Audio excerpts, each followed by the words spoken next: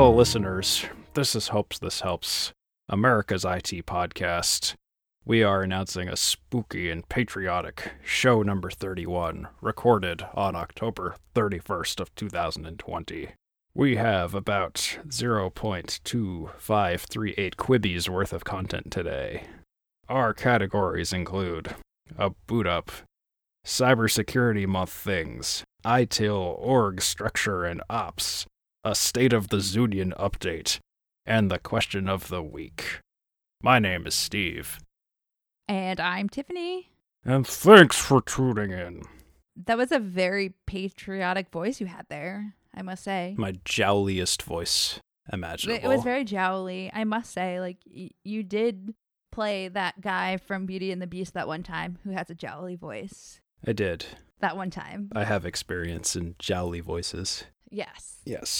So if you are a new listener, welcome. We promise we won't be jolly all the time. And if you are a returning listener, thank you and welcome back to the jowliness of this week. Yes. We're going to be super jowly. And Probably super ranty. Not. Yes. We love ranting about stuff because the tech world, as fun as it is, can be infuriating. Yeah, it's day to day. Some days are better than others, and infuriating is part of the job at this point. So buckle up this week, get your margaritas and Get your ready. Halloween costume. Get ready. It's going to get weird. It's going to get pretty spooktacular if you ask me. Very scary topics this week. Starting with the scariest topic. How are you? How am I?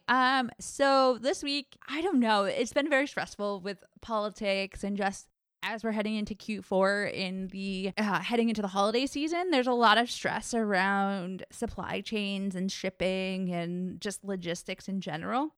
So there's a lot of pressure being put on companies to be able to produce and manufacture for the holiday season. Yeah, and it's that's rough. starting earlier this year. Yeah, it's like it was kind of always there, but now it's just getting worse because the case counts are going up again and the holidays are coming up and it's just an endless cycle of crap. Yeah, so with the election, the holidays, and case counts, there's a lot of things into play, as well as there's already been shortages across the country and across the globe as far as availability of certain products and just like the general supply chain. And also the slowdown of shipping, such as like FedEx and USPS, are experiencing heavy delays, and I can even say probably UPS as well. It's being felt across all the industries because we even DoorDashed something last night and it ended up at the wrong house, and I had to go do some trick-or-treating myself to go retrieve it very awkwardly from a house up the road. I had to go find the DoorDash order,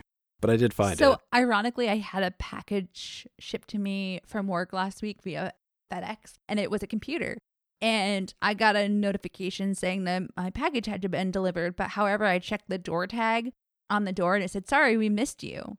And then all of a sudden, I checked out back and the computer was on my back porch and it looked like the neighbor had come and dropped it off. So FedEx actually put the door tag on and then delivered it at a neighbor's house. Oh, that's fun. Wow. And I was just like, wow, that's not okay. Yeah. That kind of happened to me, but sort of the inverse, where I did a on-the-go order pickup of my new phone from Verizon. So I come to the pickup spot, I park in the designated spot, and I had it all set up. And I park there, and all of a sudden I get a notification saying, "Thanks for picking up your order. Your order is now complete." And I was like, I didn't do anything. I just parked. I don't have the new phone. Right. I barely even turned the car off yet. And I immediately panic. I started a support chat. I was like, I just got a notification that the delivery was complete and it's not complete. I'm here. I need the phone. And they're like, "Oh, well, it says you already picked it up." I'm like, no. So, it's just, everything is just getting weird right now. It's anything shipping or picking up or anything having to do with receiving a physical product right now is a little bit dicey. Oh, absolutely. And on top of the stress of all of that stuff, I think it's just the not really being able to differentiate work and home life at this point because of the oncoming stress of the holiday season and so forth. I do feel like there's this impact of needing to put more hours in or feeling like work is kind of like a therapy. But in fact, that's really quite the opposite, is that more hours do not equal less stress. Exactly. And I have no more words, just So Steve, how are you feeling? I don't know. It's like ask me every 30 minutes how I'm feeling. I don't know. I took this upcoming week off for just, for recharge and therapy and whatever reasons. It was kind of like a spur of the moment. I have this new thing about taking PTO, and I wish I had come up with this idea years prior, where if I'm just having a bad day where I'm like just getting frustrated about literally anything that occurs, or it's like someone's just pissing me off, or it's just a whole bunch of frustrating, infuriating work with anything, I just kind of sit down and I open up my PTO balance, and I'm like, okay, let's maybe go about a week or 2 weeks down the calendar, and let's put in for a week off. And I think I've done this twice now. The first time I did it was maybe the end of the summer, and I just did this again about 2 weeks ago, and it's coming up now where this upcoming week I'm taking off. And I'm like, I should have done this a long time ago, because I have a problem where I don't nearly take enough PTO. I end up banking way too much PTO where I'm working. And yeah, I think the ultimate goal here is we need to probably take more time off. I know time off more or less means nothing if you don't go anywhere, but it's like just try to focus on something else. I'm trying to just binge on varieties of different video games or just different things to do, trying to break out of my daily cycles of the same garbage every day and to try to do something slightly different.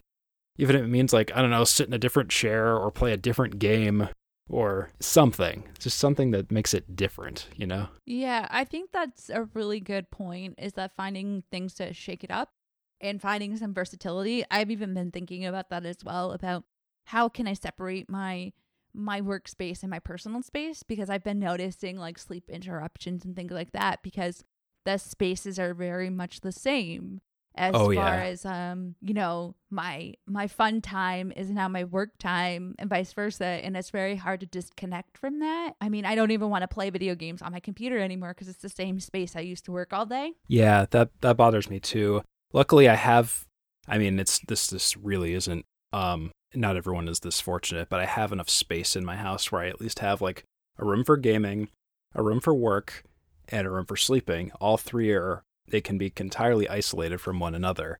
My gaming PC is one of the PCs I use in the room where I work, and that is probably the one rule that gets broken, where I do play games on that PC, and I will use that PC for worky things, and by worky things I mean appropriate things in the cloud and not PII-laden stuff. It's the right divisions. But somehow it works for me, and I'm not sure how I managed to keep that split maintained in that one spot, but everywhere else, at least the physical separation, at least in the house, helps a lot. And this was a thing even before COVID. I know back in the day it was like, don't crap where you sleep, don't work where you do everything else, because just psychologically it's just going to beat you up over time. Even if you don't think it will, it'll catch up to you. Oh, it absolutely does. There's this thing I think called like COVID insomnia that is like hitting people, and it makes sense if you really think about it. Is that if you look at like prisoners and stuff, they typically, their space is where everything happens, and it really does drive you insane. Yep, that is true. Yeah, that whole thing. So drink lots of water, sleep if you can, and exercise. Do the prison routine. Get an hour of exercise, drink plenty of water, keep your mind busy and maintained, don't let it wander. And I don't know, it's all the same, sometimes useless, sometimes useful advice that everyone always gives out. I don't have anything better to offer. Nope, I'm in the same boat. It's just you have to keep on keeping on. I believe that was the Brady Bunch. Mm-hmm. Quoting the Brady Bunch. My favorite 3x3 grid.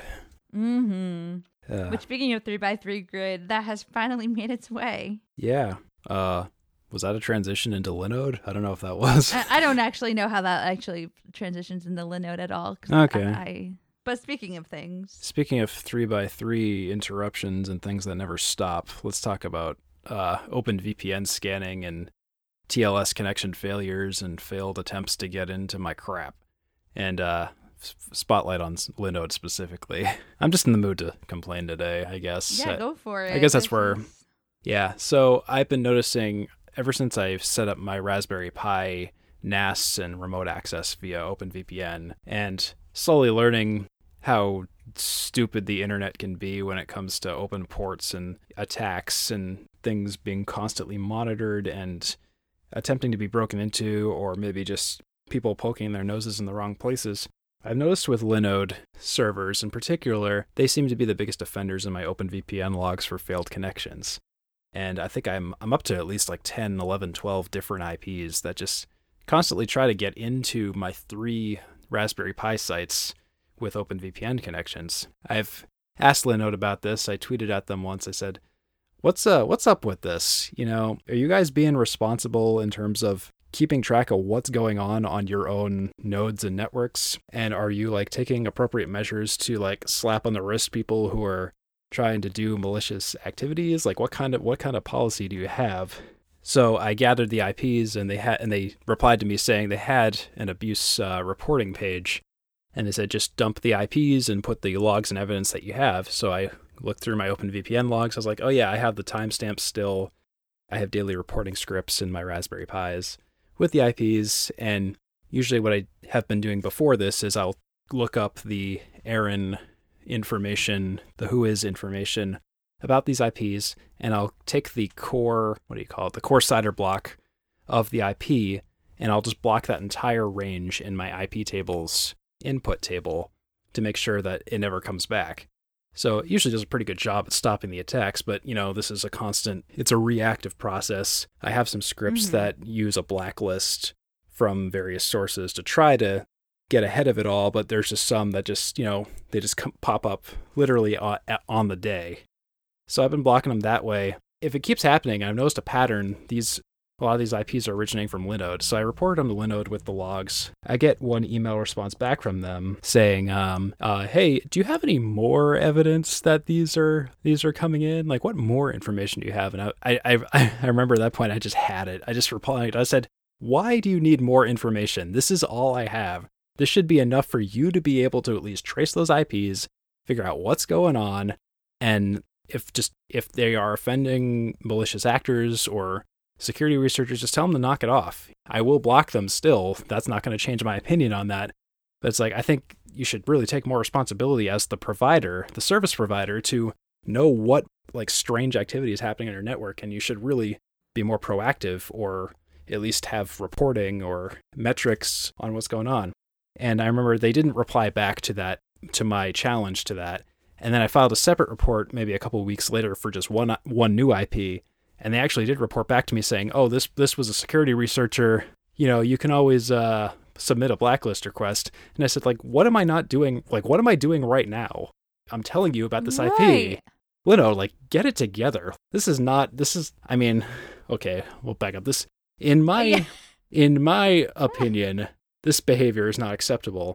And being just very lackadaisical about it, being very laissez-faire, that's not something that should be considered the norm. That should not be an accepted reality of the internet here. We want people to be good citizens. We don't want just chaos to be the norm. Right. And that's just like frustrating anyways, because you have to live with it. Right. I don't know if those are actually malicious actors. And if they're security researchers, okay, I guess maybe one time, but it's happening a lot. I have a freaking laundry list of all these Linode IPs. That's not to say it's not, there's not other actors trying to do the same thing. None of them have ever gotten in. I have enough security with the CBA, the certificate-based authentication, as well as username and password auth. It's sort of like 1.5 factor authentication at that point. You can only log in if you have the certificate that I've issued you from the server, and only then are you offered the ability to log in with a username and password. So it's sort of like almost MFA, but not quite, but it's secure enough. At least, right. Particularly when I'm the certificate authority. So I know only I'm getting in there. But it still bugs me that people still try to, scan and attempt to get in some way. That's not okay. Ethically, we should really strive to do better. Right. And then not only does that drive up your resources as well. That's just not okay. Right. So yeah, that's my little rant. I'm kind of surprised at Linode for not taking a harder stance or not monitoring for this a little more, having to be reactive instead of proactive in terms of just letting whatever customers run wild. I know Linode sponsors a lot of podcasts and they like people to use their stuff, But it's like, come on, be security minded. Right. It is National Cybersecurity Month, at least for the next 12 or so hours. We're just getting in right before the end here. So let's be a little bit more security minded here and try to be better citizens of the internet here. Exactly. And I mean, no one likes the sneakery of that type of thing. It's not fun. Yes. It's just like not cool. Not cool, man. Not cool. Not cool. Not cool. You know what else is not cool? What is not cool? The RIAA. Yeah? Why is that? They DMCA'd the YouTube DL GitHub repository. So this has been a huge mega drama on the internet, and it has ripple effects for a lot of open source software and code. So the RIAA just sending DMCAs that are kind of bogus to people has been no real new news in the past, I don't know how many decades at this point. Mm-hmm. But taking down YouTube DL, a completely open source project that had no offending copyright infringing code, at least to my knowledge, aside from maybe one asterisk that they tried to take it down and a gotcha, that's just insanity. Where do you draw the line as to this is just a code project, doesn't offend anything, and then you try to make the argument of, oh, well, people use it to download copyrighted content. It's like, no, there's a definitive demarcation point where, I'm talking in circles. This is, a lot of people are pissed. So what is like the implications of this takedown? For stuff on GitHub, so far it seems like GitHub is just kind of rolling with it. The GitHub CEO did leave some commentary, but it was more or less not a super hard stance. They were kind of more implying that it was not going to return. And I had the quote, but it's escaping to me right now. Well, it looks like here, deciphering YouTube's rolling cipher in YouTube browser is a piece of cake. So the RIA and other music groups recently accused YouTube DL and related stream ripping tools of circumventing YouTube's rolling cipher protection. Is it along the same lines? Or is this a different... Because it says these tools have legal uses, but they're also thorn in the side of the music industry outfits who see them as a major piracy threat. That was illustrated once again last week when the IRA takedown notice wiped YouTube DL off of GitHub. Yeah, this is more or less the same thing. Okay, so it has to do with the rolling cipher. Yeah, I think that was the asterisk I think I was mentioning about. It should have really been, rather than taking down the whole thing, if they had a problem with a particular part of the repository, file an issue, petition to have it removed. There are pull requests. You could have done like hey, we're the RIAA. Here's a pull request. Please remove the offending code and be on your way. You don't nuke the whole repository. That's not okay. No. That's not how we don't do that here. That is not how we do things on the internet. Well, and that really takes away from the GitHub community of being able to have the open source and the sharing and the things that go along with GitHub. Right.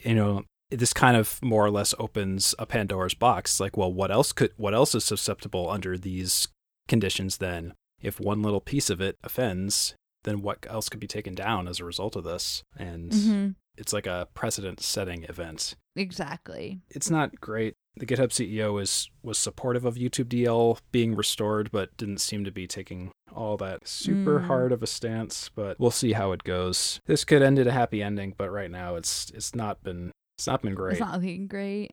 Yeah, doesn't look like it's doing great. Speaking of that, you mentioned it's National Cybersecurity Month. Apparently, I'm sounding like I'm from Boston. Cybersecurity Month. The cyber kid. Kid, you cybers. You gotta pay attention to your cybers. Secure your cybers, kid. As we've been discussing lots of really great ways and things that are sort of happening, just as people are staying home more, that doesn't mean get more lax on your cybersecurity. No, yeah, this is definitely a time to tighten things up. Run As Radio was talking about it, said right at the beginning of the pandemic, it was kind of like more of like okay, we have a situation in the world that kind of transcends technology. We need to switch to an all work from home model. Let's just get that done any way we can. And then we'll try to think about security later. Well, we're about 8 months past that. It's time to kind of come back to the security angle of things again. Because the attacks are not going to stop. We've been seeing, even just this week, there's been a lot of ransomware attacks on healthcare industries right now. Kind of terrifying, to be a little bit honest. I think it was the Ryuk ransomware variant, I think. Mm-hmm. I don't remember if that's Emotet or not. I don't remember the be. name of it, but... Yeah, I thought it was Ryuk. That was an article I think I read yesterday. And they're coming in waves right now. I think they might be exploiting the zero logon. I was hearing that being tossed around. I'm just doing this totally from memory. I don't remember if any of this is linked or not, but that's kind of the big happenings right now in the cybersec world. I could imagine that being something that healthcare organizations aren't really focusing on, is tightening up the security because they're just trying to do so much at one time. Yeah, I mean, even in normal conditions, healthcare IT or just health IT, hospital IT, that's always been kind of a hairy situation to begin with. Mm-hmm. They don't like to change stuff because it's hard to change stuff. You know, they have doctors that have plenty of lives to save all the time. That never really ebbs. It just always flows. It's rough. Absolutely. And yeah, but it's one of those areas that really does need to really see an improvement, because there is patient data and so forth that does need to be monitored. Yeah. Or the more like... and protected. Or if connected technology is literally keeping people alive, ransomware could be life or death sometimes for people. We don't want that to... Exactly. Hinge on that. Well, and it makes me a little bit nervous too about like these telehealth conference video chats that are taking place. Are they taking place in the doctor's home? It makes you sort of wonder, like, that we're trusting these sort of connections that doctors are having over their own home network potentially.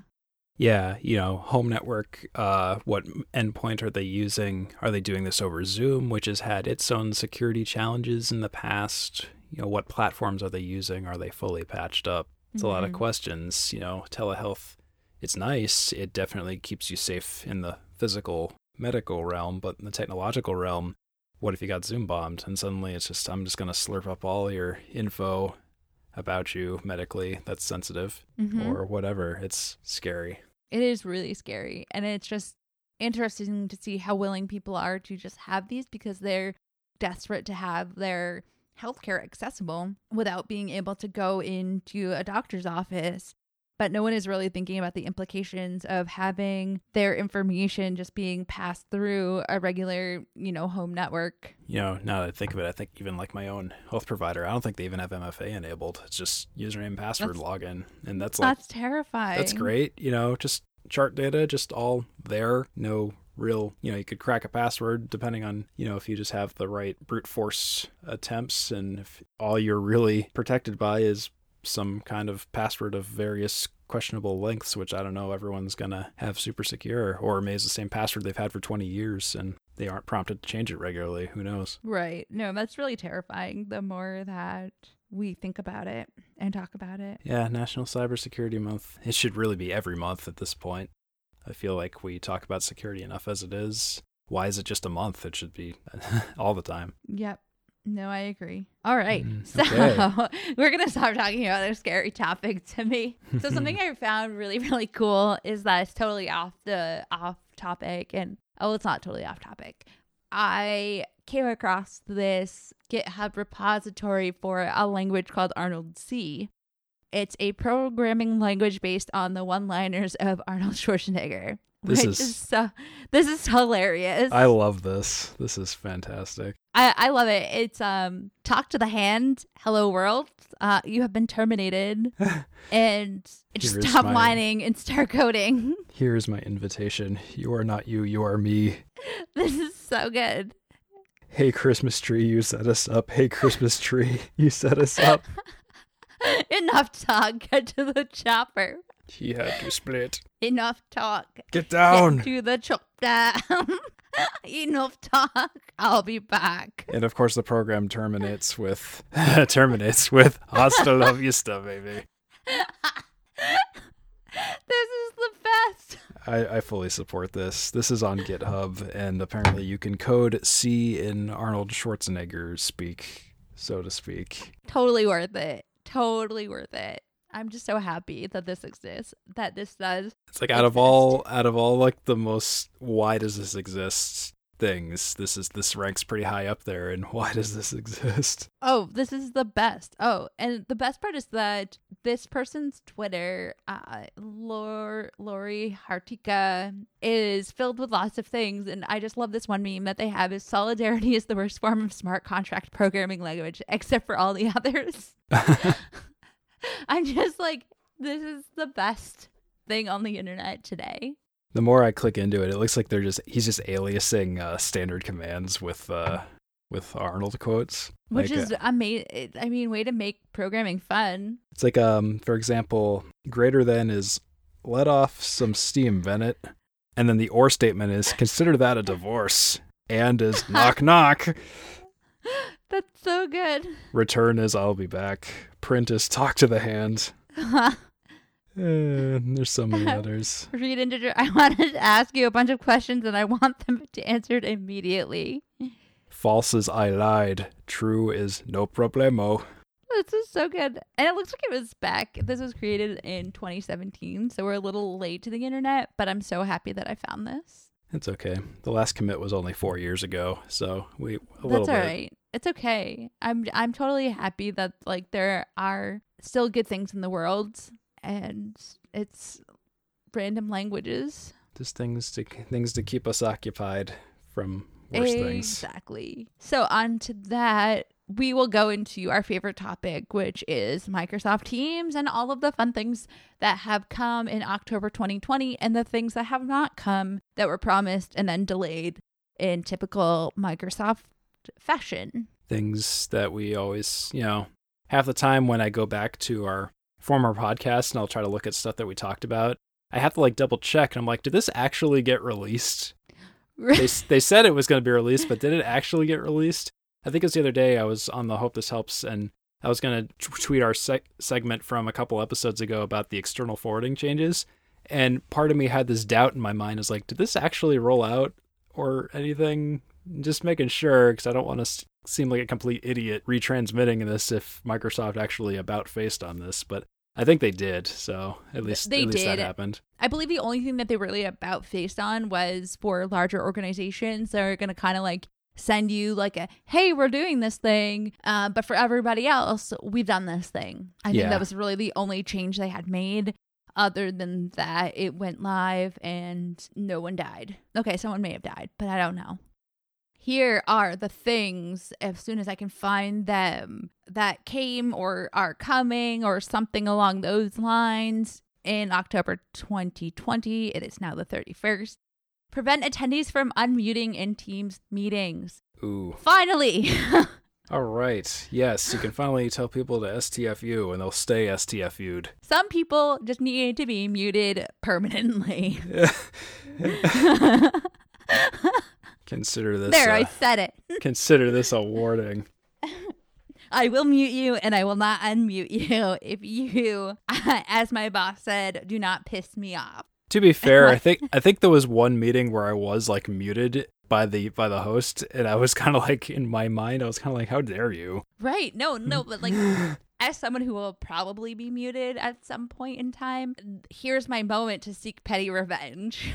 Well, I think what made me mad about it was I have a hardware mute button on my mic, so I don't usually mute via the mute feature in either Ring Central or Zoom or Teams or whatever. I just hit the mute button on my mic. But people think that I'm not muting myself, so oftentimes if someone else is making noise or is running a vacuum cleaner or has a screaming child or a barking dog, they might think it's me because they see me as unmuted. And then it says, you have been muted by the host. I'm like, I didn't do anything. I was muted. I have a hardware mute button. So then you get perma-muted even though you've done nothing. Yeah, and I'm like, I've been just sitting here doing nothing. I was actually being a good citizen, just muting myself at the hardware level. It's weird how the culture of the mute icon sometimes can proliferate itself in meetings. People will think, oh, you're unmuted, you're going to speak. I'm like, actually, I'm just not talking. How about we just go by whether or not I'm talking or not? I also think that it does facilitate or promote the idea that you can just shut up the loud people too, who may, but like that doesn't stop me from yelling in chat. Right. There's always chat. I can visually make gestures or whatnot. Exactly. Or I'll just rage quit the meeting and you know what? Don't invite me again. It's like, what are you gonna do next? Just blind me or right. wipe out my webcam? you know what? Don't invite me to your meeting because I don't want to come to it. Or they tell you, turn on your webcam. Like, okay, but I'll leave the cover on. It's the same idea. Exactly. Like, you don't get to see my face. Don't tell me what to do. Yeah. Microsoft Whiteboard is going to be read-only mode. I honestly don't think I've ever used Microsoft Whiteboard except for one time to draw some really ridiculous chart that no one really paid attention to. So I don't think since then I've ever used it. I have used Microsoft Whiteboard only a few times. One was at Microsoft Ignite when I went into the Surface area to demo the Surface Studio and the Surface Hub. What was the easel Surface? I forget. The Surface Hub. Was that the Hub? Yeah, the one with the huge comically large like pen for that one. I remember I was just like, I was writing stuff, and I remember it was funny because I own a Surface and I have a smaller Surface pen. I taught the person demoing it that there were some hidden features of the pen where if you flip it over, it'll become an eraser, like an actual pencil. And they didn't know that. And they're watching me just like school them in Whiteboard just with the eraser feature. I'm like, look at that. You don't have to go and poke the eraser icon. Just flip the pen over. It has a capacitive point on the back that the Surface knows about. And they're like, oh. Yeah. No, I totally... I think Whiteboard is a great feature and has great functionality. But I don't know. I'm just like, I'm struggling with it as far as it's not a physical whiteboard to me. And maybe someday I'll be able to jump on that. Yeah, it's the way I imagine Whiteboard, other than just drawing random things in it for fun, is that it's kind of like, you know how OneNote has a drawing feature, but it's not super readily accessible and almost no one really uses it, especially not in a collaborative setting. Whiteboard is more dedicated drawing to be an actual whiteboard. I always imagined, I was like, it would be nice if it was a tab in Teams, because we're always looking for ways for public collaboration documentation in a tool that we already use that we don't have to tell people to go to blah, blah, blah.microsoft.com. Instead, we just say, hey, let's open this tab in Teams that's already there. Just click it. You already have the permissions in it if you can access the team, and go nuts. Here's our whiteboard. I think that might be the angle they might be going for, because I know I've kind of wanted whiteboard functionality in Teams for a while now. Yeah, no, it's in there. It just has to be on. There's a license for it. Mm-hmm. So meeting and calling recordings stored in OneDrive and SharePoint. I don't know if you're familiar with the recording functionality. If you don't have Microsoft Streams licensing applied, it actually stores the recordings in the Azure Media Services, but it's really funky how it works. You can't share externally, neither can you with Streams. So Streams is like all internal. So I've on many occasions have been asked, like, how do I share this externally? Or what can I do with these? How do we get retention on these videos? And there was really no good solution before. Like, so you could control it with Microsoft Streams and blah, blah, blah. Admittedly, it's a very confusing concept to explain to users. It's like, hold on, we're going to set up this whole very complicated thing that's not really complicated, I assure you. But you can only share it internally. Or if we don't have a Streams license on, then you can download it for 20 days and save it to your local machine. But then there's no really... so it's like really complex and this is really stupidly complicated. Yeah, this is dumb. Right. So the ability to save those call recordings to OneDrive for Business or SharePoint is huge. So now you can add compliance controls, and it looks like parts of it going to be rolled out in early Q4 and then the rest of it in mid Q4.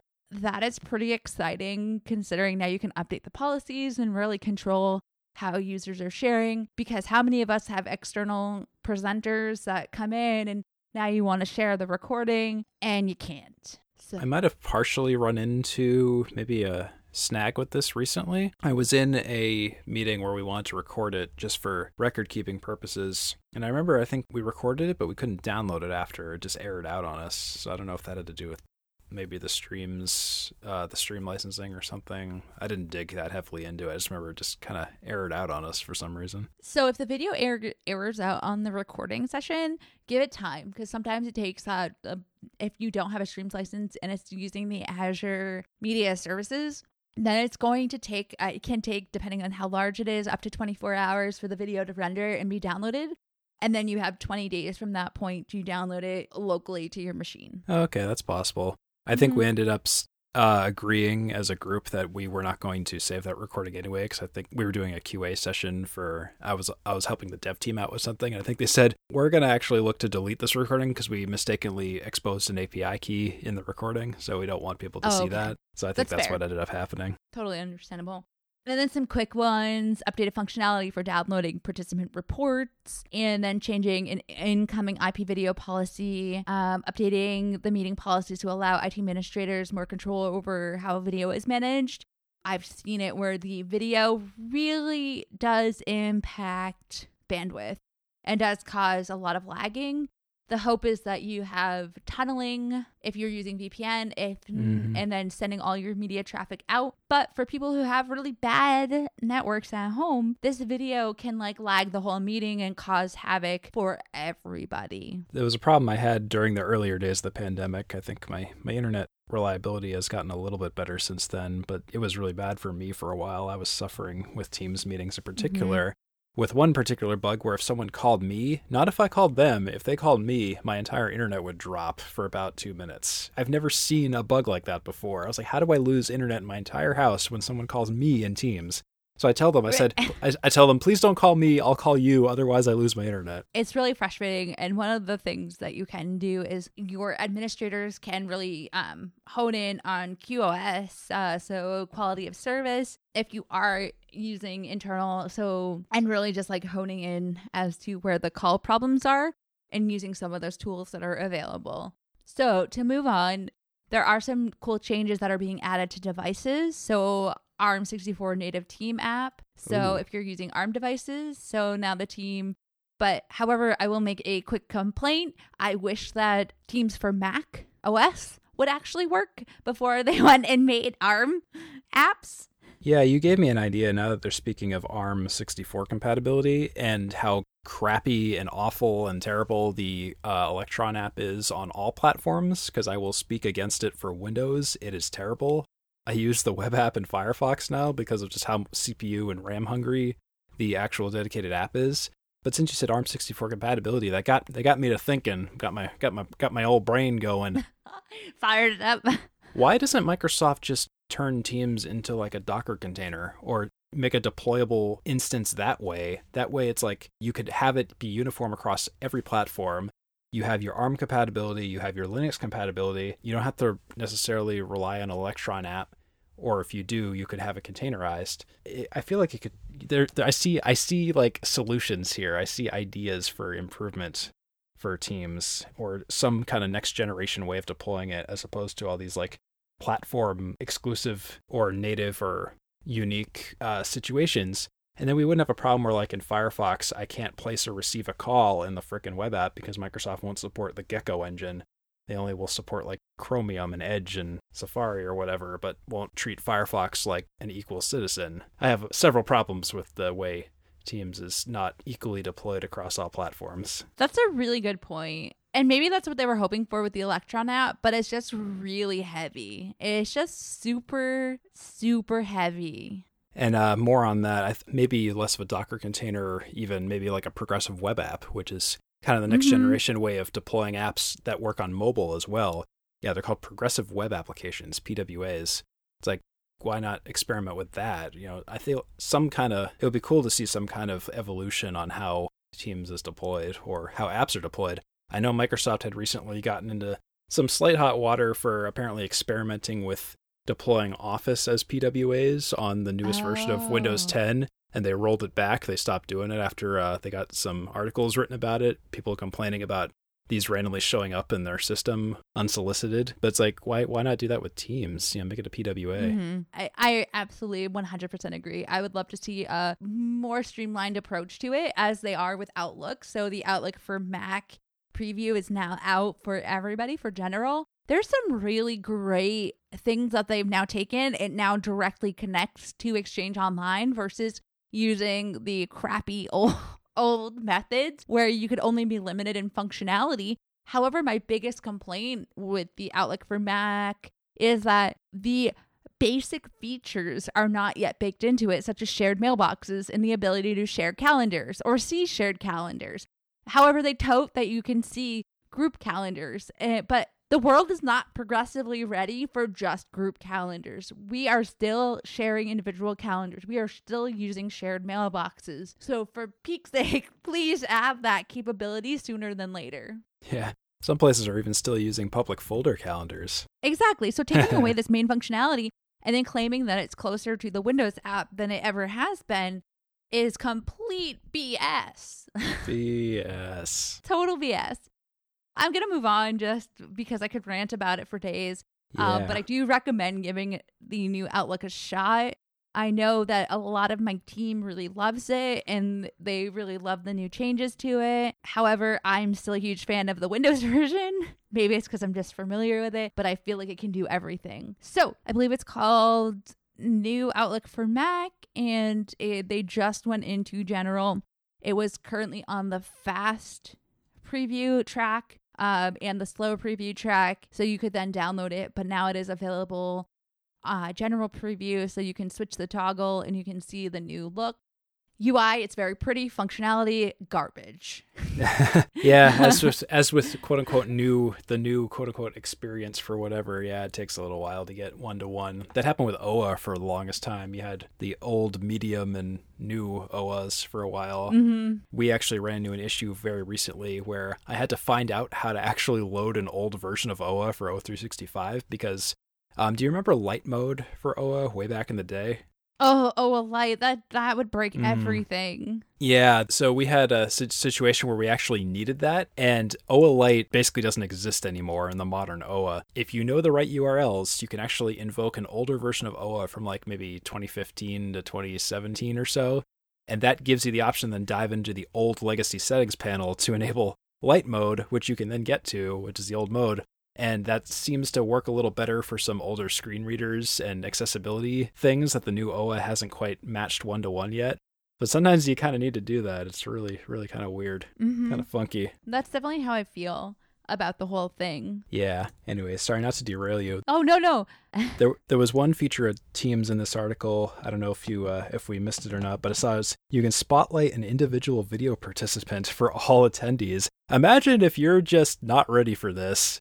And that's what that was going to be my next one. It was to go, hey, Steve. It's like being called upon in school when you're not ready. Oh, no, yeah. But now you get the whole spotlight on your video. Imagine if like you're picking your nose. And that. Oh, man. My worst fear, you have a wireless headset, you go on mute, and like you just run over to the bathroom or something. You can hear people. They can't hear you, obviously. You don't want them to hear you pooping. And they all of a sudden they spotlight you, and it's like, where'd you go? Oh, no. And then you have to admit that, oh no, it's so embarrassing because like on multiple occasions, like I'll just leave my headset in because I just wear a Bluetooth headset. My like earbuds. Yeah, same. My earbuds. Wow, that's a movie. There's been some days where I take the gamble where it's like I've just had a string of meetings in a row and another meeting is starting, and it's sort of in that warm-up period where people connect and they go, hey, how you doing? And at that point, I'll keep my webcam off, I'll stay muted, but I'll have my headset on. And I'll maybe go run downstairs or to the bathroom or something. And I'll like have the wireless headset on and I'll go in and all of a sudden, and it never fails. If I sit there and don't do anything, they won't talk to me. They won't even notice I'm there. If I run to the bathroom, stay muted, stay webcam off, but I can still hear everything they're saying and go, hey, Steve, how you doing? I have all these quick questions for you. I'm just like, oh. Yeah, on multiple occasions, I have been worried that I'm not on mute.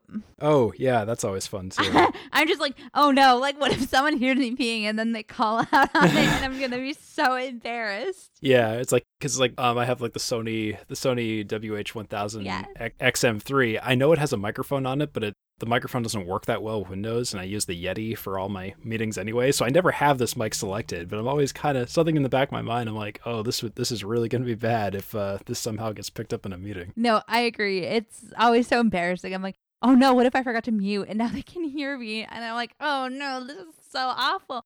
And then I'll panic, and then it just like actually prolongs the whole process because now I'm like, I'm taking forever now because like now I'm anxious that I'm not on mute. Yeah. It's so awful. It's the meeting gamble. Yeah. So I'm going to skip over the Dell meeting space because I don't care about it. I don't either.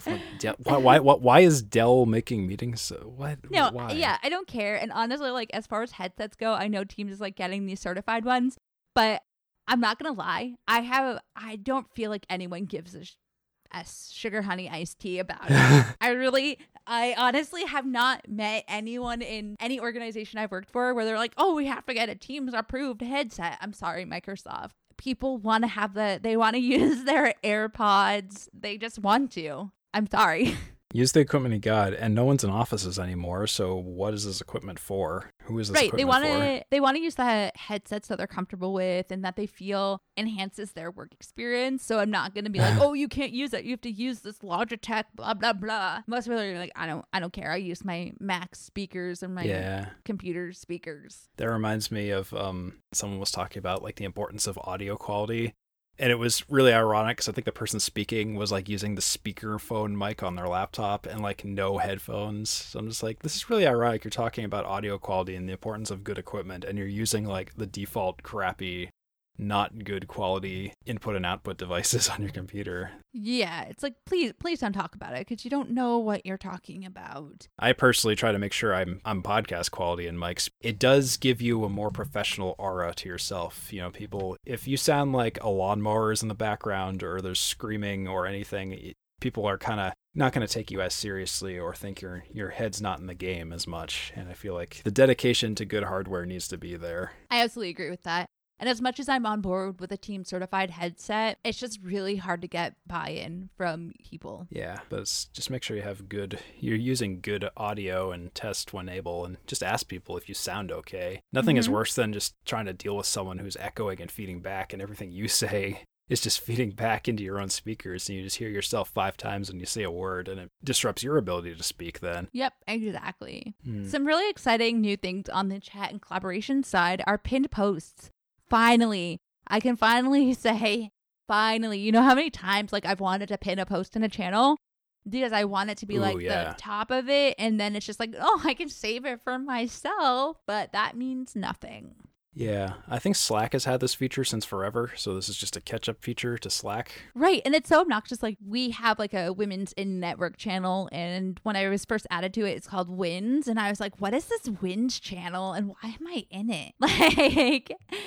Why is it only exclusive to certain people? I'm like, how did I get into it? And someone had to explain to me that it was the women's in network channel, and I was like, someone should probably say that before inviting to channel or to team. And they're like, well, we would really like to pin a post to like say what we're about. And I was just like, when are you coming? Because I was very confused. Yeah. There's a feature, it's not in this article, but I read about it this morning. It's coming soon. They're going to be including either the ability to reply to individual messages in a chat thread, just like in the group chats, or you can quote the messages at the very least. That way, you know, if you're just in a very busy like 5-person group chat, and you wanted to reply to something someone said maybe 10 minutes ago, but the conversation focus and subject has changed, it's hard to say, hey, remember that message you sent a while back? Now you can, apparently it's in the works that you can either quote the message or reply to it, and it will trace itself back to that thread. Just like in Slack, in Slack you can start a thread on any message that comes in. I don't know why Microsoft doesn't just implement that, but baby steps, I guess. Yeah, reply to a message was one of the best things that ever happened to messaging, and now it's on iMessage too, so I'm so excited about that. Oh, that's right. I still haven't updated to iOS 14 yet. I'm taking the approach that I do with patch management, where I'm just staying back a little bit just to let the bugs all iron themselves out.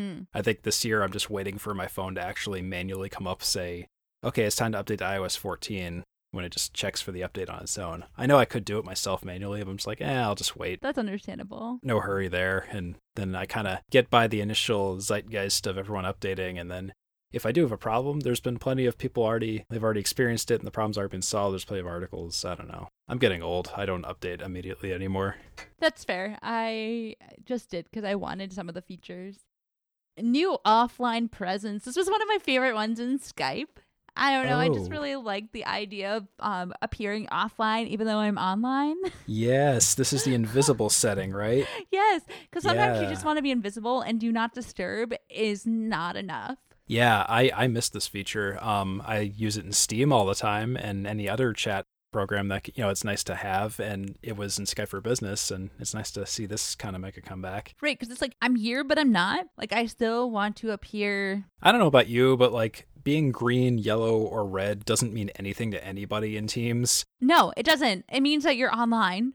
You get bombarded, and if anything, for me, if I'm red on Teams, people seem to message me more. Like, hey, I have an urgent thing for you. Hey, I need you for this. Hey, I have a question for you. Hey, Steve, got a sec? Hey, got a sec for a quick call? Mm-hmm. Does the red mean nothing to you? Do I look like I have a second? I don't. Busy means busy, or in a meeting, or presenting. Right. I'm not here. So you know what's the next logical step? Appear offline. Go invisible. But somehow I feel like people are still going to be like, hey, you online? No, do I look like I'm online? I'm not online. I'm not here. Or you confuse them and say, no, I'm here. And they're like, what? What? Before it was kind of possible with some AD trickery, at least back in the Skype for Business days. I think some of us would do that on our team when we were new. And it was like, we want to make sure you work in peace. You don't get bombarded. So we're going to screw with your account a little bit to make it look like you're never online. I do remember that. Such good days. Yeah. But now it's officially supported. You don't have to do any strange hacks to make this be a thing. Finally. I'm so excited. It's finally That's great. That's finally really a great. thing. Yeah. Yeah. So good What stuff. else? Language aware proofing, templates for creation of new teams, new file sharing experience. I honestly don't know what this means. Team members share and work together in content from a single source of truth seamlessly with Microsoft Teams. You can now create a shareable link for any file stored in Teams directly with the appropriate. I really thought that you could do this the whole time. This is not. I don't understand. This is not a new feature. This has always been a thing. I think they made the UI better, but no, this has always been a thing. You can share a OneDrive document. Maybe it's just like some people didn't know that you could do this and it wasn't like well advertised, or as you said, it looks like they made the UI better. But I've never had an issue with sharing and collaborating documents in Teams. Yeah, and I mean, they'll share a link or we will completely ignore it and completely pass around an Excel document. I don't know. It's nice. I don't know what kind of problem it's attempting to solve, but okay. Yeah. Thing that was already there is being made better. Yeah, I'm struggling to understand what that is as well. I mean, there's a lot of other functionality that is coming, but I think what I'm more frustrated with is that the breakout rooms functionality is still not here and is not slated to come out until November. And it's just like, come on, you've been piloting it in education since the summer. And this is one of the selling points that is really getting on people's nerves, is they want to be able to have these giant meetings and be able to have breakout rooms and get everyone back together. And this BS solution that they've come up with, like having people go in and out of channels, is really confusing to users. You can pretend that it's not all you want, but it is. Yeah, and I can speak to that a little bit. You know, like Zoom's had breakout rooms and they've had no problem implementing it. They've been using it for, I know, particularly for education and teaching. They do breakout rooms all the time.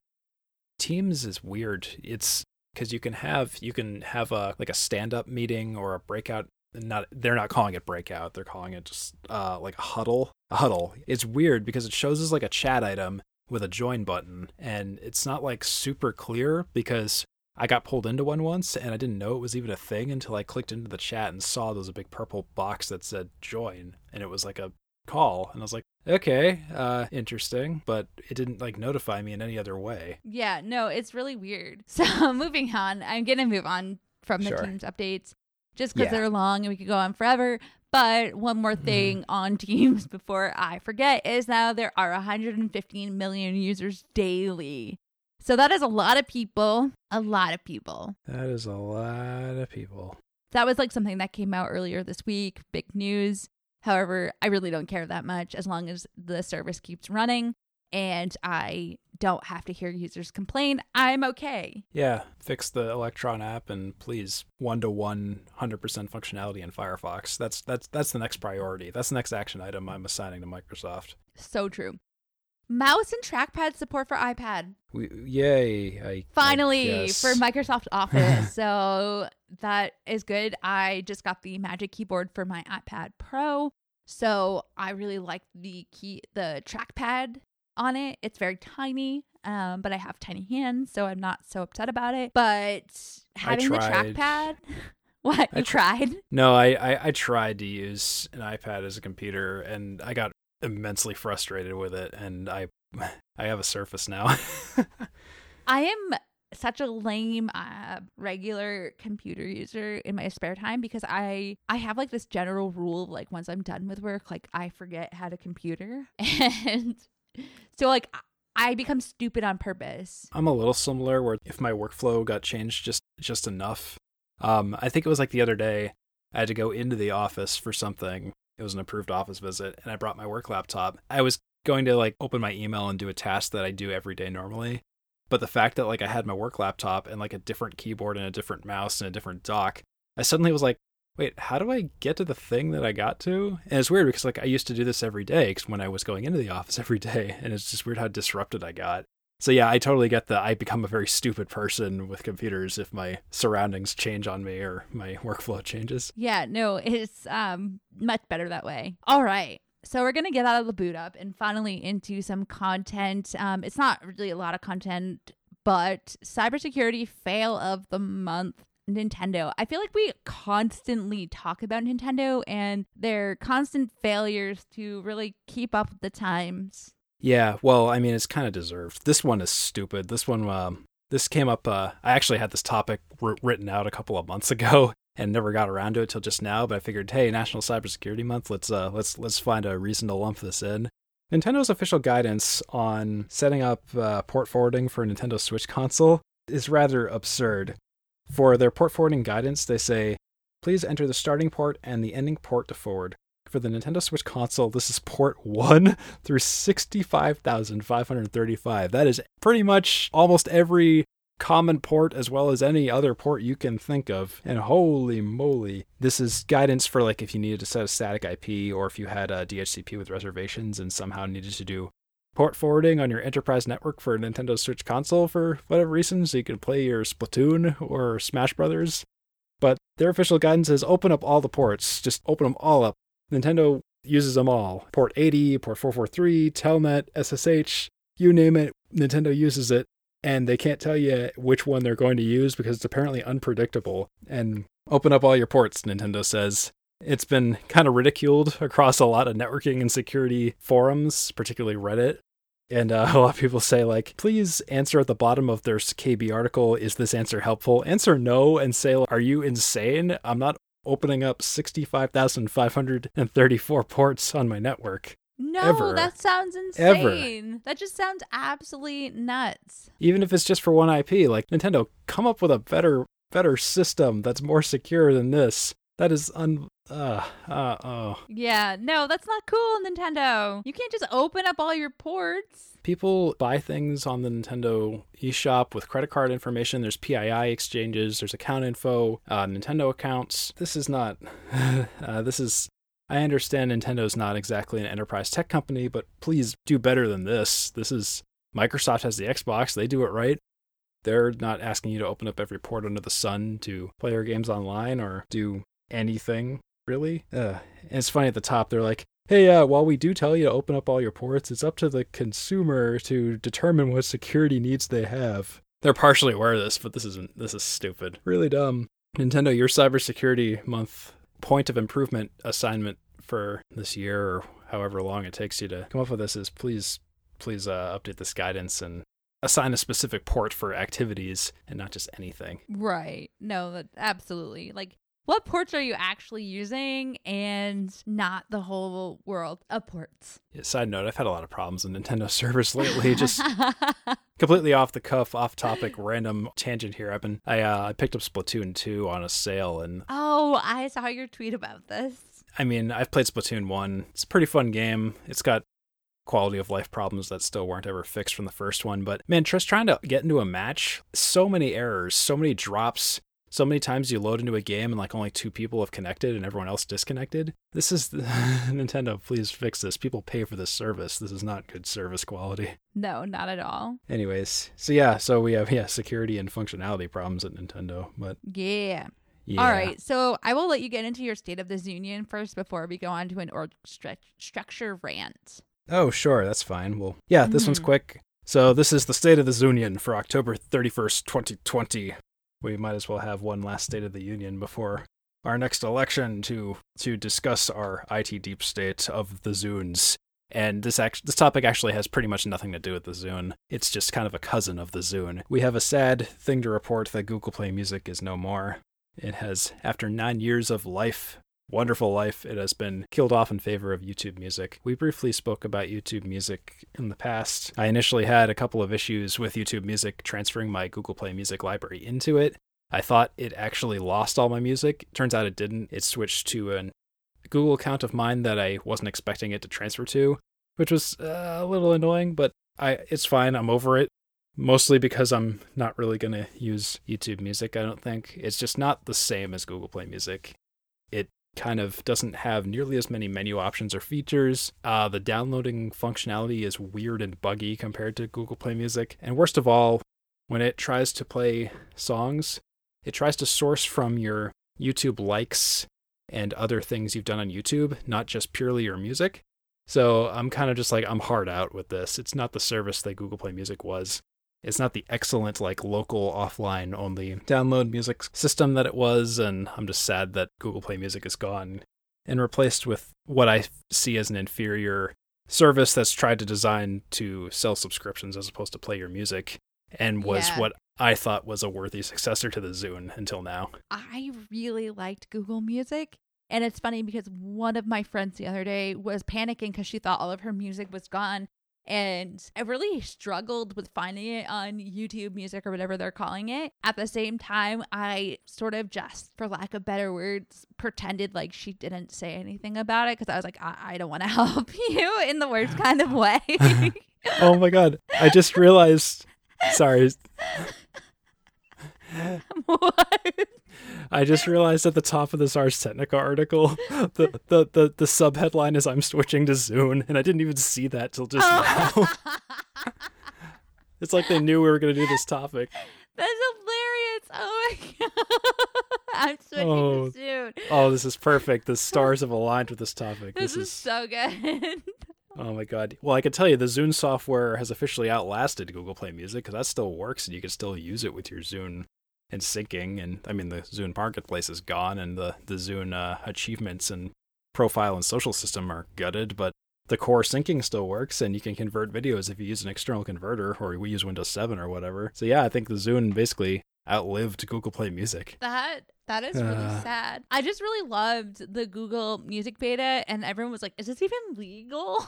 It was, yeah, it was really questionable. It was so awesome though. It was so awesome. They just said, just upload all your stuff. And we're like, okay. And apparently there was like an alert, or not an alert, it was a thing at the bottom of some page. I'd never seen it before until long after Google Play Music was gone. It was like, you must have acquired your music legitimately. And I was like, but what does that mean? MP3 is just a file format. I mean, it will literally ingest anything you throw up that has a .mp3 extension. So what does that mean? It's weird how they got around the legal loopholes for this, and it's still kind of baffling to this day as to how exactly they pulled it off. Yeah, no, it was really impressive, and I'm really sad that it's gone.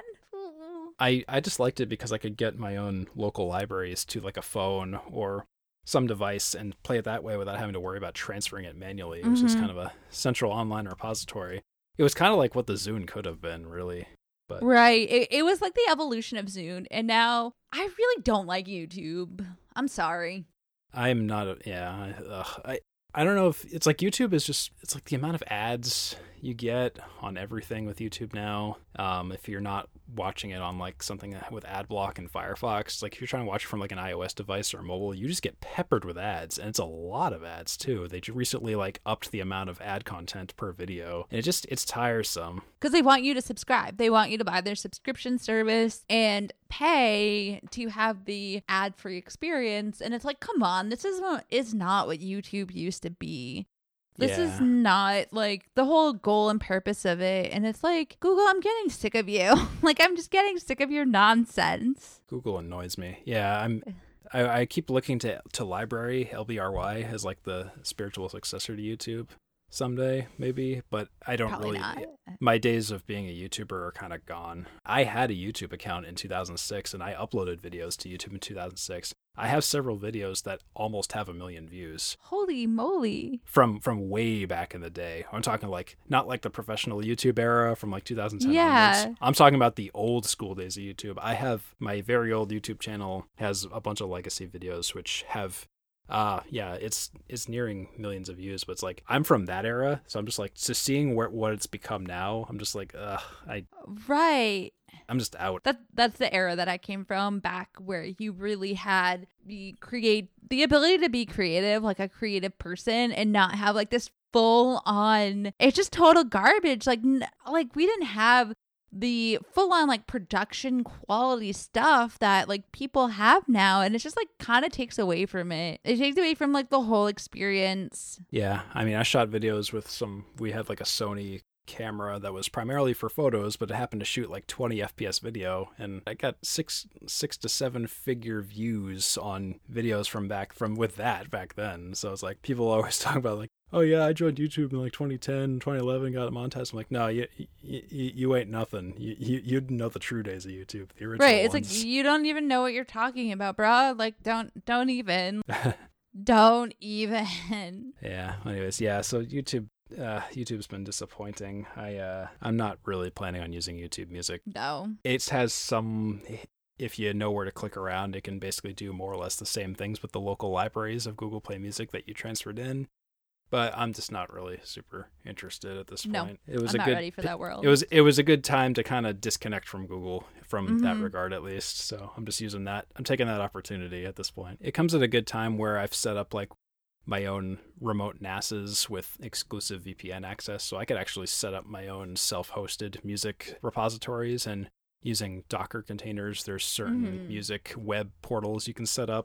So I can kind of just roll my own at this point. I think Google Play Music was nice before I knew how to do all that, and they were offering it, but now it's like, I know how to roll it myself, and I can just go my own way. You can go anyways. We can Fleetwood Mac it. Yeah, we can Fleetwood Mac it all day. So our last topic of the day is one of our absolute favorite ones to talk about, and we're coming back to ITIL. Is ITIL. We love it very much. I actually don't know how much we love it, but yeah, it's okay. It's okay. It's one of those things that you hate, and you hate to love it. I resisted it for the longest time. In 2010, when I was a student in college, I thought it was the stupidest, most bureaucratic thing ever. And now that I'm in a larger org, I do understand its benefits, and I kind of get it now. It has its place. It doesn't work for every org. If you're smaller, that's where you can kind of think it's kind of useless. But it has its nice perks if you know how to leverage it. Yeah, no, it's definitely been useful, and I think it's shaped a lot of how I IT now. It shaped how I do it as well. I kind of live and die on change requests, incidents, regular service requests, knowledge management. Yeah, it kind of changed me. I went from the not rogue, but the rebellious. Definitely, like, I like how I do it. Before my current job, the change request used to be I'd yell down the hall to the other two guys in the IT department and say, hey, I'm about to make this update patch go out in the server. Might reboot, might be down for a while. If anyone asks, just tell them I'm working on it. And they go, okay. Can't quite do that in a larger corporate place where you have ITIL. You got to do a change request. It's got to be approved by the board of stakeholders. It gets run through the gauntlet of, should you make this change? Is it okay? You do it at this date and time. And if it goes wrong, it's okay. It's not your fault. We approved it and we have your back. But we're going to have a post-implementation review about it. So on that topic, I have been doing a lot of reading about the future of IT org structures and sort of like these processes involved with it. Nice. And a lot of them are ITIL based. Whether they like it or not, how these articles are written and how they sort of read is very ITIL focused. And one of the interesting things that keeps popping up is the idea of an infrastructure and operations team, because that team doesn't actually go away, but the functionality of it does vastly change. And I think that's very difficult for smaller organizations that are growing into enterprise that have traditional infrastructure people on the team who there's no longer a server or data center presence on premise. And it's sort of being able to shift into that cloud world. And as a sysadmin who has worked on a traditional infrastructure team, one of the interesting things that pops into my mind is, how do you build a role in an organization around the growing platform when you have developers and DevOps and all these teams who now want to build out their own stuff? How do you enable them and then also keep your infrastructure team current and still basically having a job? Yeah, that's a valid question. Yeah. And especially with the lines being blurred, where you have things like your configuration becomes your infrastructure. Infrastructure is code. Like, say you're in Azure and you're deploying VMs with JSON. Well, JSON, they're just configuration files. They're programming-esque things. Your apps and DevOps team might also do the same thing for their web apps, which may not necessarily be a server thing, but suddenly it's like the same kind of configuration-oriented infrastructure. So do you want to keep those merged? Do you want to put it all together? Because you can use ADO, Azure DevOps, and change version control and all that. So what the strategy is, what do you separate? What do you keep together? Because then when you start thinking about it, you're like, we're all just editing JSON files and deploying them now. Exactly. And it's like, are how we truly, do you divvy up the work now? Yeah, are we truly a server team anymore? Are we an ops team? We're an apps team? Like, what are we? It kind of asks those fundamental existential questions nowadays. And it's difficult because you do have to keep, and one of the biggest things is keeping your infrastructure and operations team up to date on the current technology. Because as soon as they start falling behind, you're going to start running into issues with not really needing them anymore. Your DevOps team can take care of it. Your DevSecOps team can take care of it. But I think it's really important to develop that RBAC structure and be able to differentiate what the roles and responsibilities of those different teams are. And in the future of the IT org structure is very flexible. It does allow for the interoperability of different roles and responsibilities cross-function, but it's how do you want to organize those in a way that is going to be conductive and conducive to a functional IT org. Right. So it's kind of a strategic question at that point, Right. What do you want your org to look like, or what should it look like? And as I'm digging into the Azure world a little bit more, and it's like I see a lot of opportunity for areas that DevOps and developers don't really care about. They don't really care about cost functionality. They don't really care about like operation maintenance, or really care about like the online network structure. And there's plenty, I think, for an infrastructure and operations team to do without really breaking the boundaries of being a DevOps team. It's very possible for the infrastructure and operations team to take some of the DevOps responsibilities so they can focus on app development and ensuring that the application's operations work instead of less of like the instances and the templates. And I think that's really hard, I think, for people to visualize. Is because they're used to building out their own instances and their own templates, and they're and deploying them on their own. But when you think about once you have that stuff deployed, who is really keeping it up and running and that maintenance on the application side?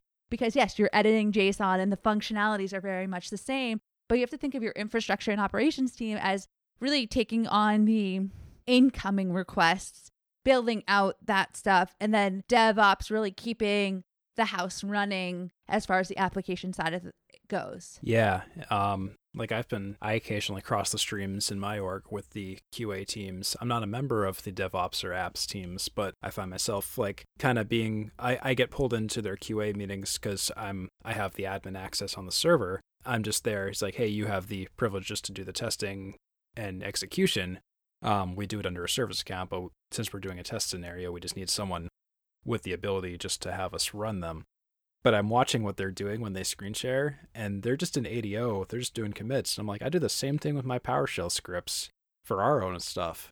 And I'm like, how much, a lot of this is really starting to merge with one another. It really is. And I think there really is a need for both, but I think it's really finding that line and allowing it to be blurred and allowing sort of the functionality, the cross-functional usage of both sides, and not really denying or saying no to things, but really allowing both teams to collaborate and work together in a way that is productive. Yeah. And yeah, that comes down to the old way of doing things was, your infra team, your server team had, they did the VMware, they would stand up the servers, but then once you built your server out and you handed the keys to the apps team, you're like, okay, we built your server, we set up the networking and provisioned it. It's built to business standards. We have all the specs and everything you need to be successful. Now you need to install your app, configure it, and set it up. Well, now with things with infrastructure as code, it's like you can kind of do that all in one step. So you kind of have to determine where is the blurred line in the middle where both teams can share the same responsibility of the infra as code. but you don't want to overwhelm either team with having to set up the entire server and maintain the app as well. So I think maybe there could be some more intermingling of these teams and the operations, but at the same time, you don't want to completely shift all of the tasks to one team unless you're going to absorb all of the members of the other team into yours. And that's exactly it, is that you need to still have those checks and balances, because historically, developers, and I'm sorry if I offend anyone, are not really focused on the security side. And I'm not saying that this is like a blanket statement or there's no one who does it. But their job is really to produce something and get it out. And that's why we have SecOps or a SOC exactly. or something. They're here to help you. Exactly. You have to have a balance, and then at the same time, to like infrastructure typically runs like the identity aspect of getting accounts and sort of owning that house. And I think that's going to be more important than ever. Yeah, you're totally right. Because having the foundation of a cloud organization comes truly down to the identity and access management of, you can have DevOps building out this stuff, but you have to make sure that the roles and rights are exactly where they need to be. Infrastructure really needs to be driving the cloud adoption and being the champions to difficult situations and being able to really advocate for these ideas and these technologies and how they work, because that is not going to be a developer. Their focus, or even DevOps, their focus is on making sure the app works and is functional. And it's not really so much about the groundwork. Yeah, and you have plenty of sysadmins who might be older or more seasoned, and they say, I don't want to learn 1,000 programming languages. That's not what I signed up for in 1995. I want to use my prepackaged software. I'm not a developer. I want to configure it, maintain it, be the master of it. But, they don't necessarily are concerned with the code aspects. That's gotten a little more complicated nowadays. You have to probably know at least a little bit to get by. Right. But yeah, like you said. So Gartner has put out an article called Evolve Your Infrastructure and Operations Organization to Remain Relevant in the Cloud Era. And it was published this February of 2020. And one of the interesting aspects is how I&O teams must increase their value in the cloud era. And the opportunity for the future is own the cloud center of excellence. So what this means is that you really are the advocates of moving to the cloud. Like you're saying yes to new ideas. And then the next thing is like becoming the experts of the cloud and how you use it to the best. So you are the experts on the cloud. So DevOps and developers really come to you for, how do we set this stuff up and what is the best way to do it? And then the next thing is the broker. So you're brokers, essentially. You are now the brokers, and you're handing stuff back and forth. So you want to have a curated set of ready to use cloud services. So what are the cloud services that are recommended? What are the different things that are available?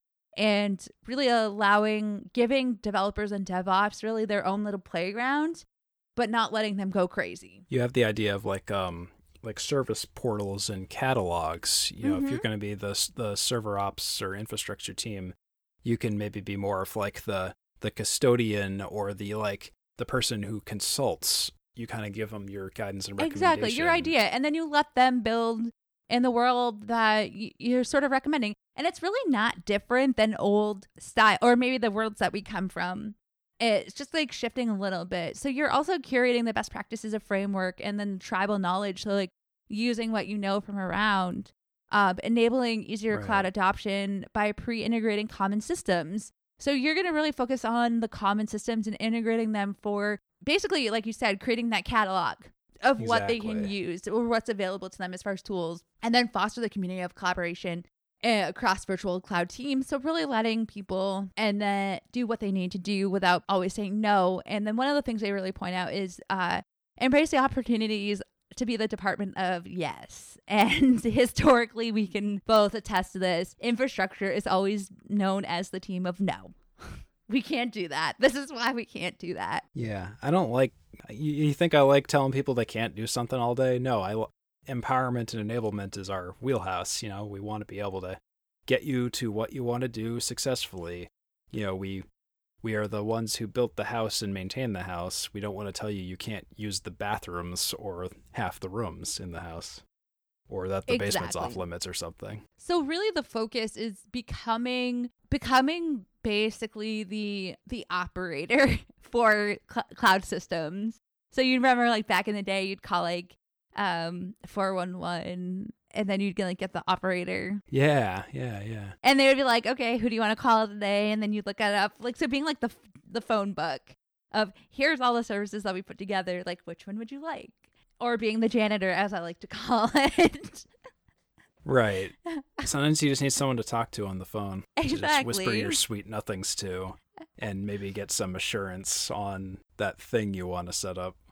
Exactly, because you're the experts in this topic, so it gives DevOps and development the freedom to do what they need to do, but also not let them go buck wild.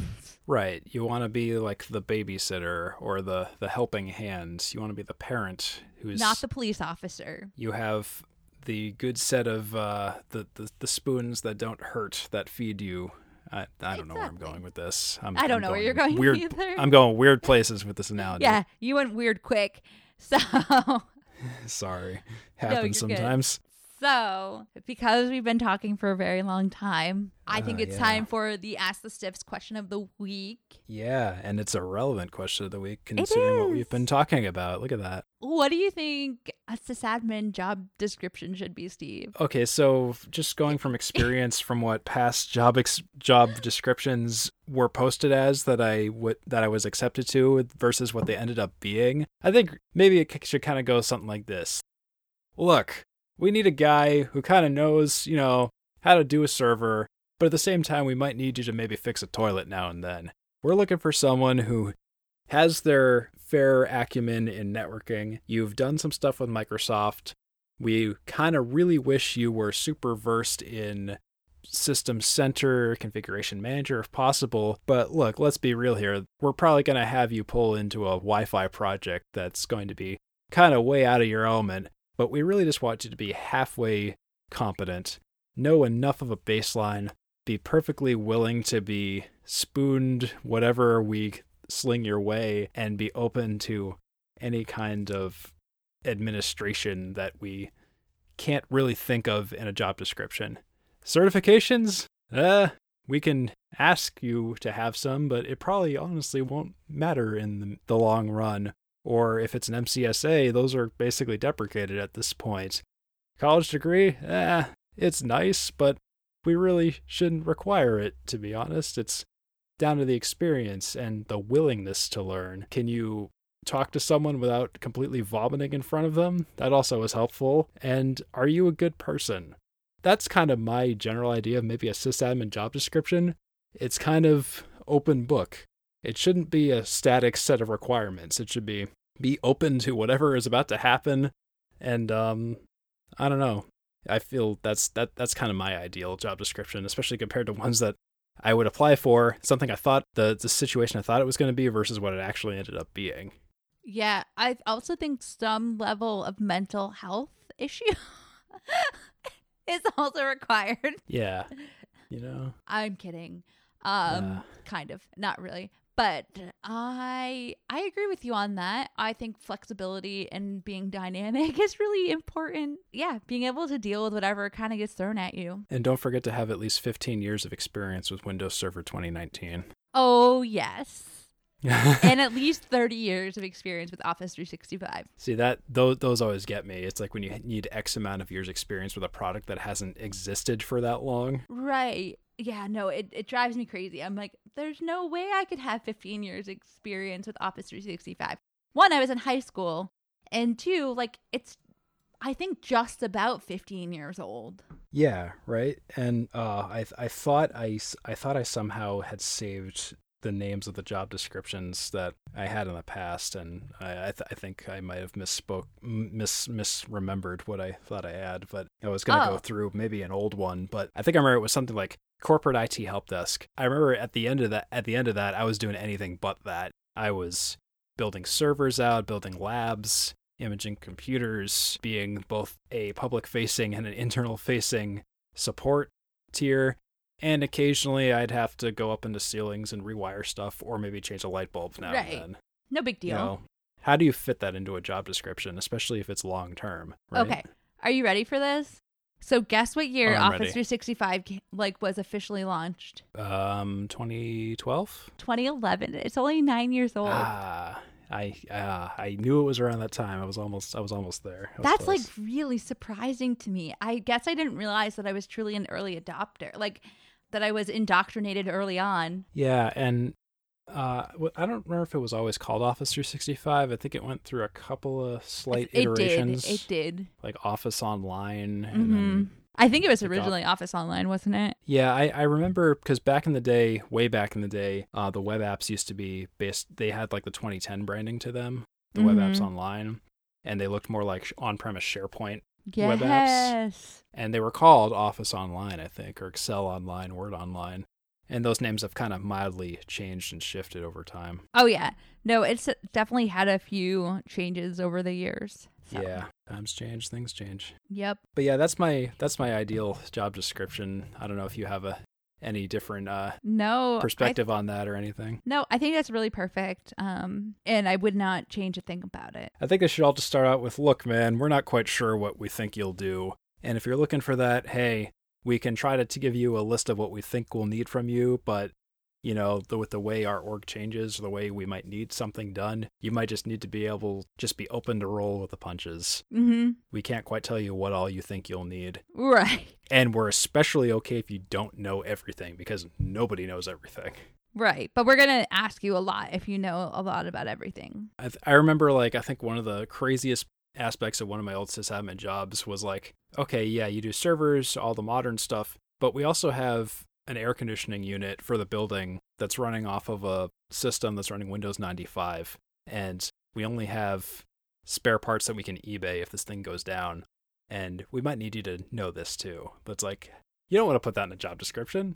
No, never. You know? Oh, that's too funny. Yeah, no, Right. That's not something you want to add to the job description at all. So just be ready and expect the unexpected. Yep. And be open to the unexpected. Yeah, no, good times. That's just adminning for real. All right. Well, I think it's time to wrap this up because we've been talking for a real long time and I'm sure everyone doesn't want to talk to us anymore or hear us talk. Maybe not. We'll see. We'll see how it goes. We'll see. If you like hearing us talk. All right. If you like hearing us talk, you can go to hthpc.com where all of our podcasts, 31 episodes, ironically, today on the 31st of October. I just want to point that out. 3-1. So you should like and subscribe. Mostly like. I've always wanted to say that, like the YouTubers. You can mostly like us. Mostly like us. You don't need to subscribe, but that would be awesome if you did. So like and subscribe. You can express your mostly like to us via means of ratings on podcast places. Basically all of the podcast places. That'd be great. Really leave us a rating. That helps us a lot. It gets us on some lists that are not really important, but we like seeing our name on stuff. So they're not FBI lists, hopefully. I hope not.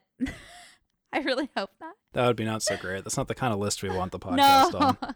I would not like to be on that list, please. So like and subscribe, hthpc.com, and hopefully we'll be back soon with a new episode where you can hear us rant about techie things and other boring things that we'll talk about. Yeah, we'll have we have endless things to talk about. It's just a matter of if we can just kind of get them all together and figure out what we want to talk about. Yep.